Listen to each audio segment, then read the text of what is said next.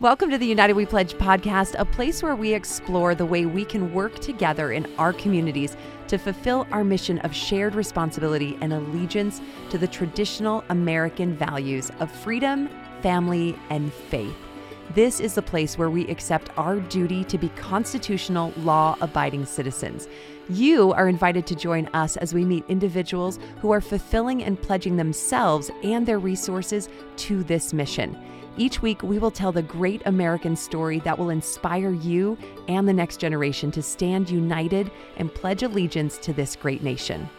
We want to welcome you to the United We Pledge podcast. I'm your host, Colleen Rue, excited to be back to talk more about uniting our communities, uniting our families, uniting our freedoms and our faith and our country. That's what we do here on the United We Pledge podcast. Of course, part of our mission statement is all of those combined and making sure that we're passing on to our children the legacy of our American history. And today we have with us a really special guest. I'm excited to meet him. His name is Brent Ashworth.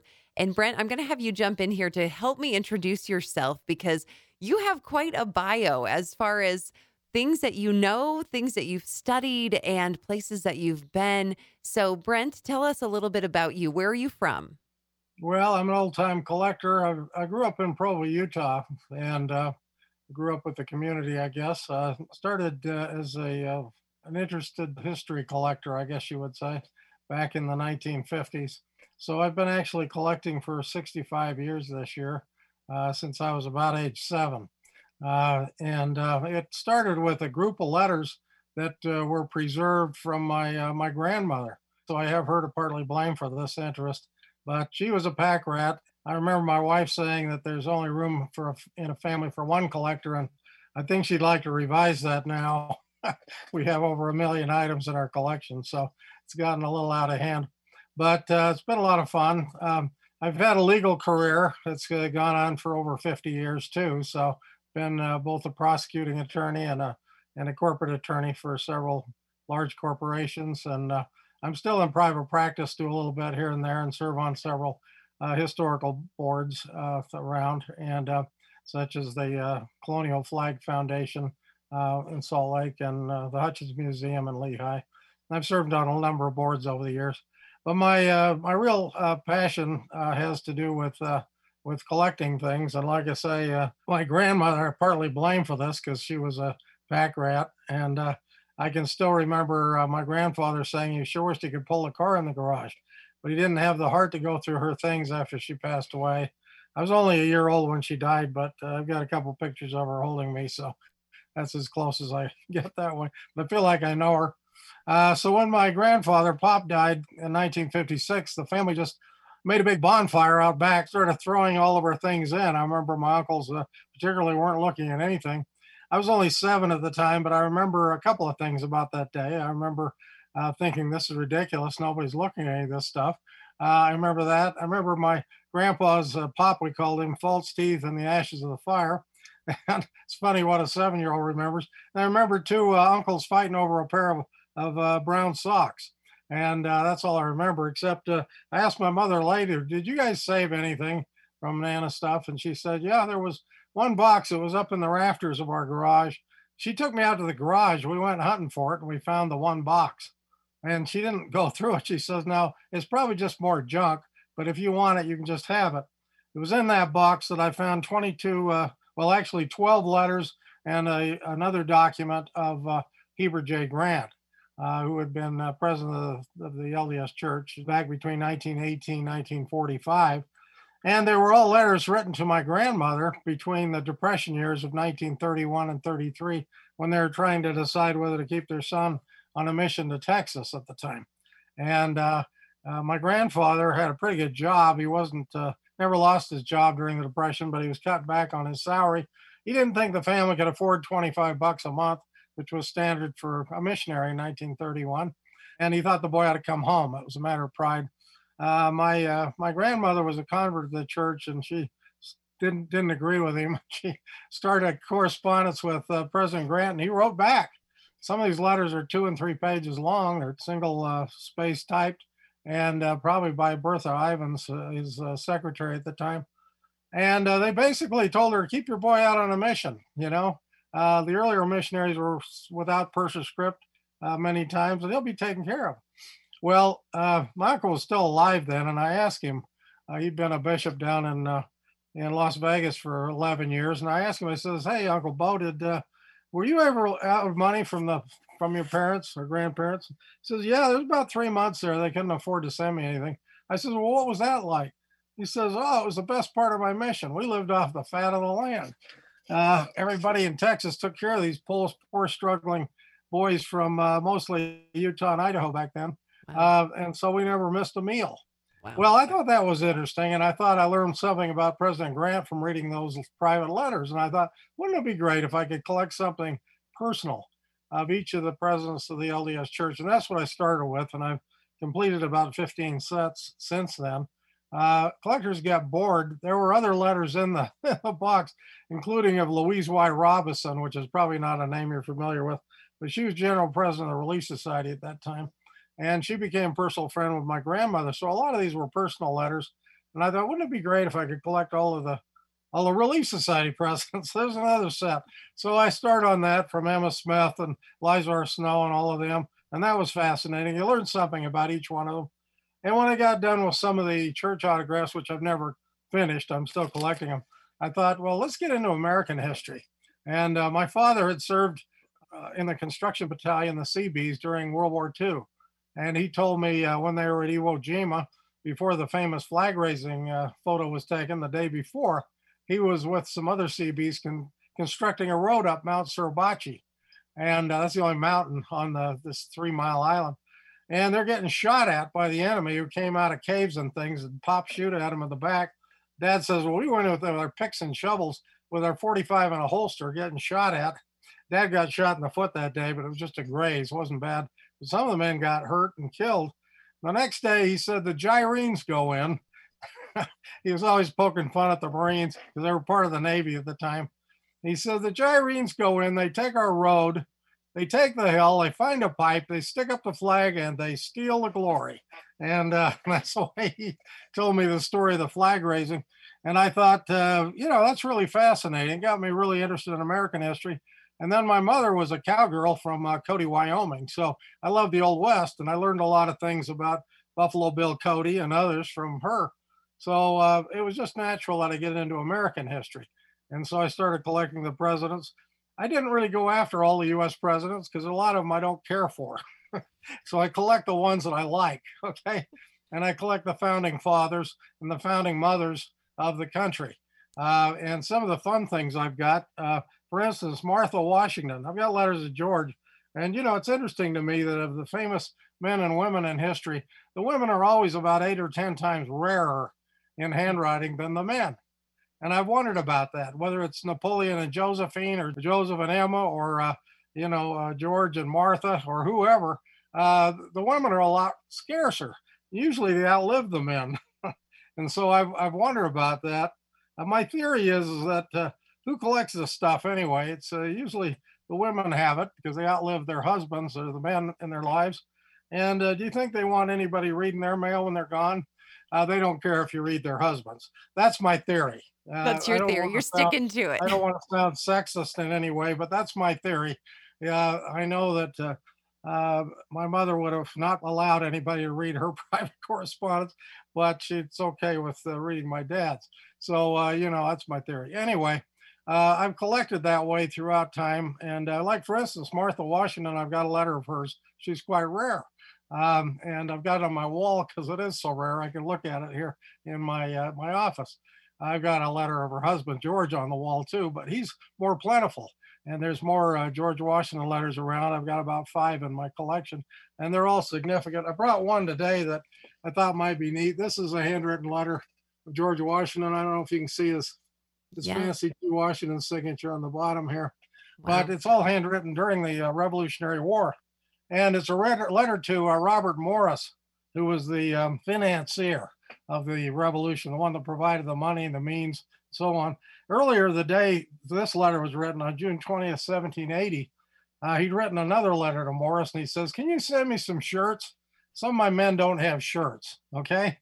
And so in this letter, the same day, he puts, In a struggle like ours, perplexed with embarrassments, and I'm sure asking for shirts was among them, if it should be my fortune to conduct the military helm in such a manner as to merit the approbation of good men and my suffering fellow citizens, it will be the primary happiness of my life, because it is the first and great object of my wishes. Isn't that so well put? Wow. He was a very educated man. In fact, our first few presidents, until you get down to Andrew Jackson, who was really the first of the common men presidents, were really from the upper class, if you want to call them that, our founding fathers, and their wives were from that class too, generally. And some of them died young, like Jefferson's wife and so on, but some, like Martha, went along. I don't know how many of you realize that Martha Washington, basically served in the war too.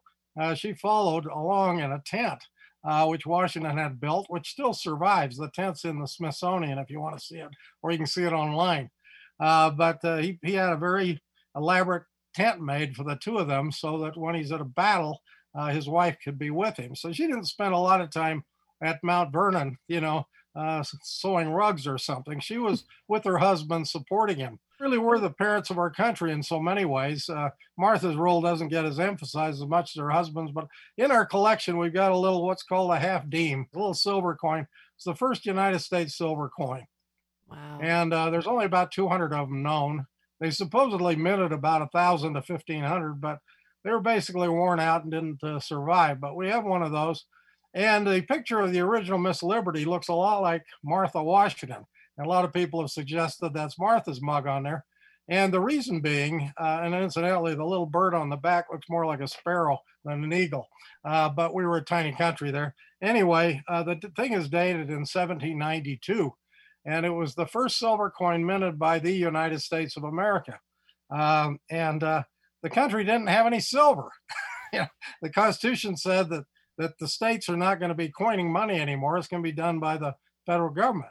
That's great, except they had no metals, at the time, and they could print paper money, but what's that worth? So a lot of people were questioning it. But the story is that Jefferson and Hamilton came to Martha and asked if, because she had the nicest silver service they knew of, if they could use her silver service to mint our first coins. And she supposedly allowed them to do that. So they melted her silver service down and they minted maybe 1,500 of these little half deems. And George Washington mentioned it in his first address to Congress. He says, we made a small start on the coinage. Well, they used his wife's silver service to do it. So a lot of people have suggested it's Martha's mug as Lady Liberty on that, with a sparrow-looking eagle on the back, and a very abbreviated, it says Liberty, parent, P-A-R, period, of science, S-C-I, and industry, I-N-D. That all had to be put on the back of that little coin. But you could see that they were celebrating freedom right at the beginning of our country. And Martha had just as big a role in many ways as did George, her husband. Well, And that's true of Abigail and the others too. Well, and Brent, I love all these stories. You have so many stories to tell. And, it makes me think with all of these things that you've been able, these treasures that you found and the way that you're able to preserve these stories come through that can teach us so much about these founding fathers and so much about where we came from. And, is that where your passion comes from for collecting, is being able to tell these stories?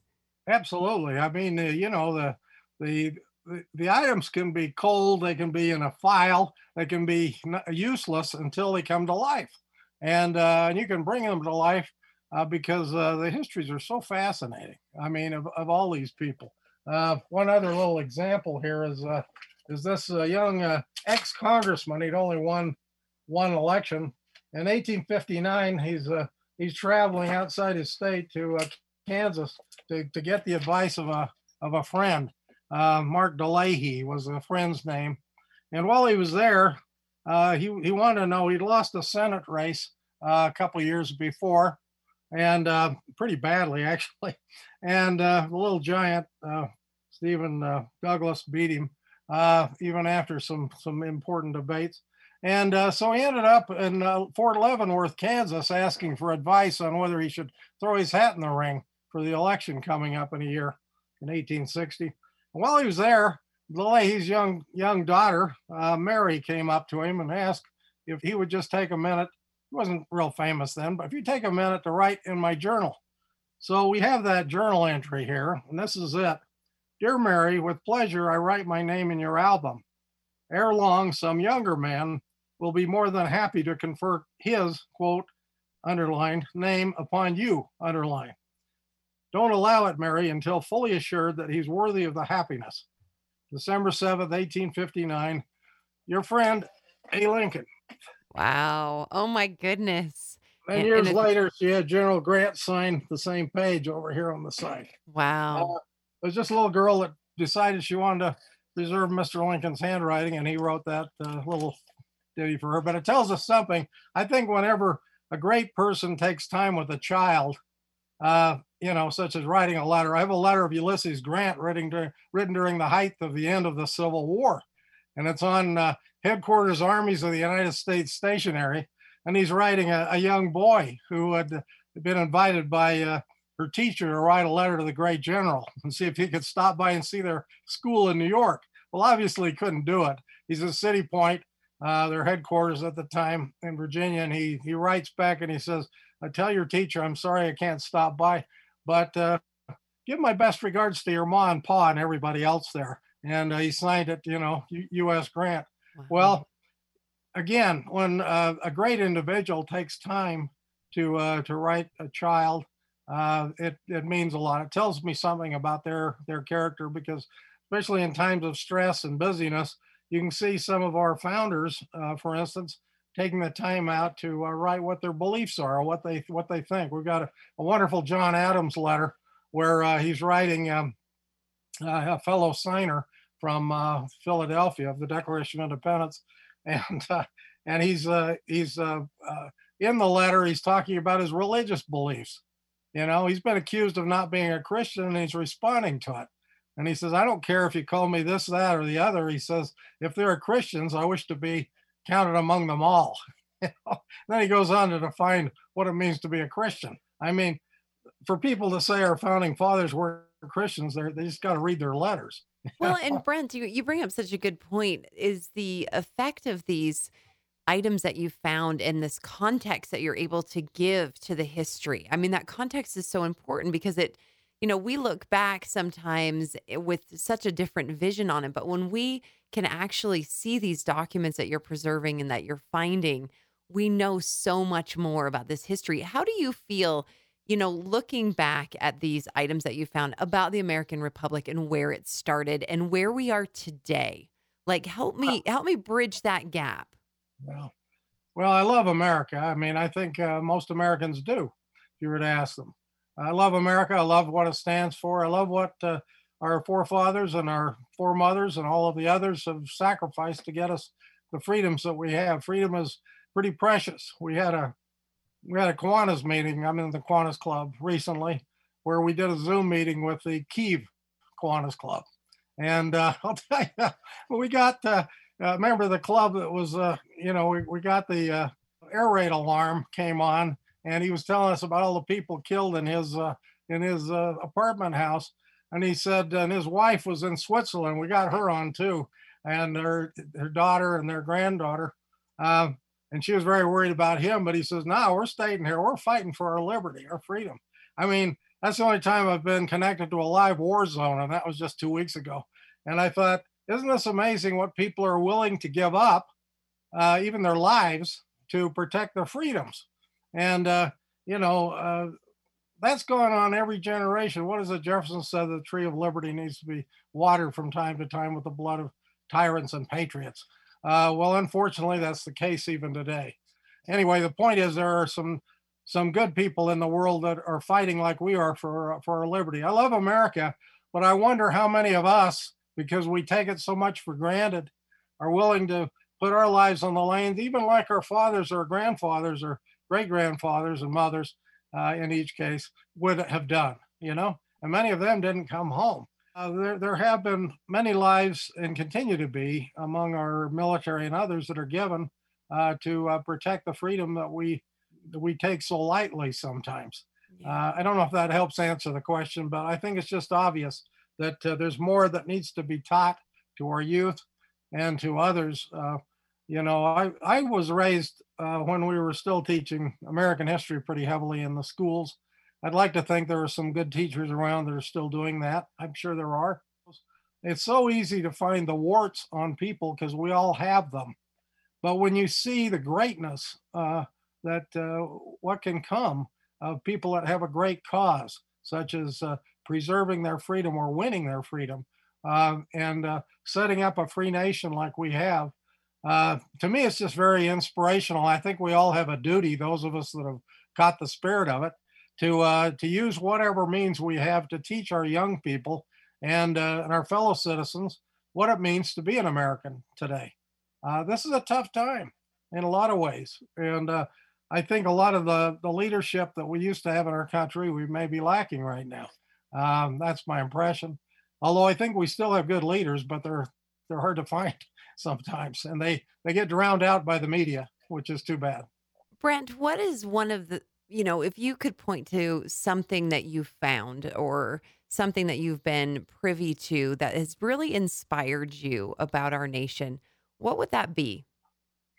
Well, there are lots of things. One of my favorite items. I've got a book that was done several years ago about my life and collecting, and it's got a few examples of some favorite things in there. One of them is a letter written in response to his chaplain at the end of the fighting of the Revolutionary War by George Washington, and Dr. John Rogers had written him because they gotten word that Fat George, our king, had relented. Okay, he wasn't going to hire any more Germans to come fight us. We'd actually won our independence. There was great jubilation and hallelujahs across the nation, and this particular chaplain wrote to Washington, who was still in camp, and he said, "Your name's going to now not be known throughout all our history.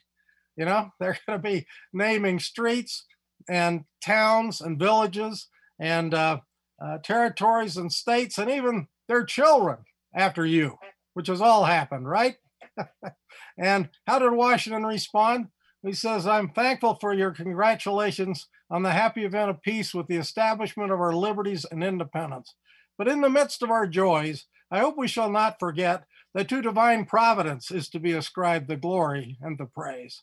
Here was a Wow. man who could have taken a bow in a private letter, but he knew exactly from whence our liberty came, and I think that's why we won our independence. What a beautiful sentiment from him. And that shows so much about his character. I mean, Yeah. that really speaks to his character. And your book that you have is Show and Tell, a unique journey through history from the life of Brent Ashworth. So if you're interested in seeing some of these interesting treasures, you can check out Brent's book.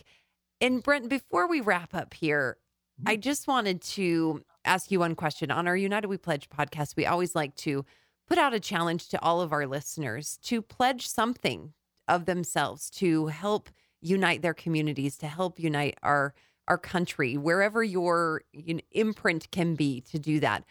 What is it that you pledge to the United States that you can do in Brent Ashworth's life to continue this mission like United We Pledge has to unite under our freedom, our family, and our faith? Well, I look at what I've collected as a bit of a library, an education, okay, and it needs to be somewhere where people can utilize it and so on. We do exhibits all the time. In fact, I would have loved to have been down there over the fourth with you guys, but we have a prior commitment up here that we've done for the past 35 years, and this year we're at the Sierra in Orem, where we put on a 3-day exhibit, and there'll be several hundred items from American history there. I love taking people through, especially the younger people that are excited. They're in awe. Oh, that really signed by Thomas Jefferson or whatever, or Ben Franklin. To answer your question, I just feel like we're going to do whatever we can to share the collection in any way we can, and some of the great thoughts of these people that helped win our independence and to keep it in the liberty that we enjoy. Yeah, Brent, that really hits home. We need to remember that these things are so important to us as we move forward. And if we're a parent, if we have any influence, we need to share this, and we need to make sure that our future generations understand what went forward in order for them to live where they live today. And that's an amazing message. Brent, thank you so much for coming on our United We Pledge podcast. Thank you. And, we hope to see your collection. Where is your collection going to be? Where is it going to be soon? Well, we got several places that we're exhibiting. We exhibit all the time. We did one a couple of weeks ago up in Ogden for the 25th Street Museum. And they asked me to bring an Al Capone up there because I guess Al Capone actually played pinochle there in one of the places. They said that he took a train ride through there one time in Ogden and says, 25th Street. He says, that's too dangerous for me. And they still quote that from Al Capone. Well, there's history everywhere, and Utah has so much of it here. We have so much of it here, and a lot of us are not aware of the stories. So trying to make the stories more interesting and available, I think, is a goal. Yeah, for sure. Well, whenever we have an opportunity, we definitely need to soak it up. Well, thank you so much, Brent, for being here and taking your time. And hopefully we get to meet you in person and get you down here to St. George. Get down here. Yeah, that would be great. All right, Brent. Well, thank you so much for your time. Thank you. Take care. Take care. If you'd like to see Brent's collection, go to B. Ashworth's storefront in Provo, Utah, or call them at 801-368-6001, and you can schedule an appointment. Thank you for listening to the United We Pledge podcast. It's brought to you by Balance of Nature. This show would not be possible without support from Balance of Nature. Balance of Nature provides its customers with access to a variety of 31 different fruits and vegetables in easy-to-take capsules. If you'd like to join us in inspiring freedom, faith, and family here in America, go to unitedwepledge.org. And don't forget to follow us on social media.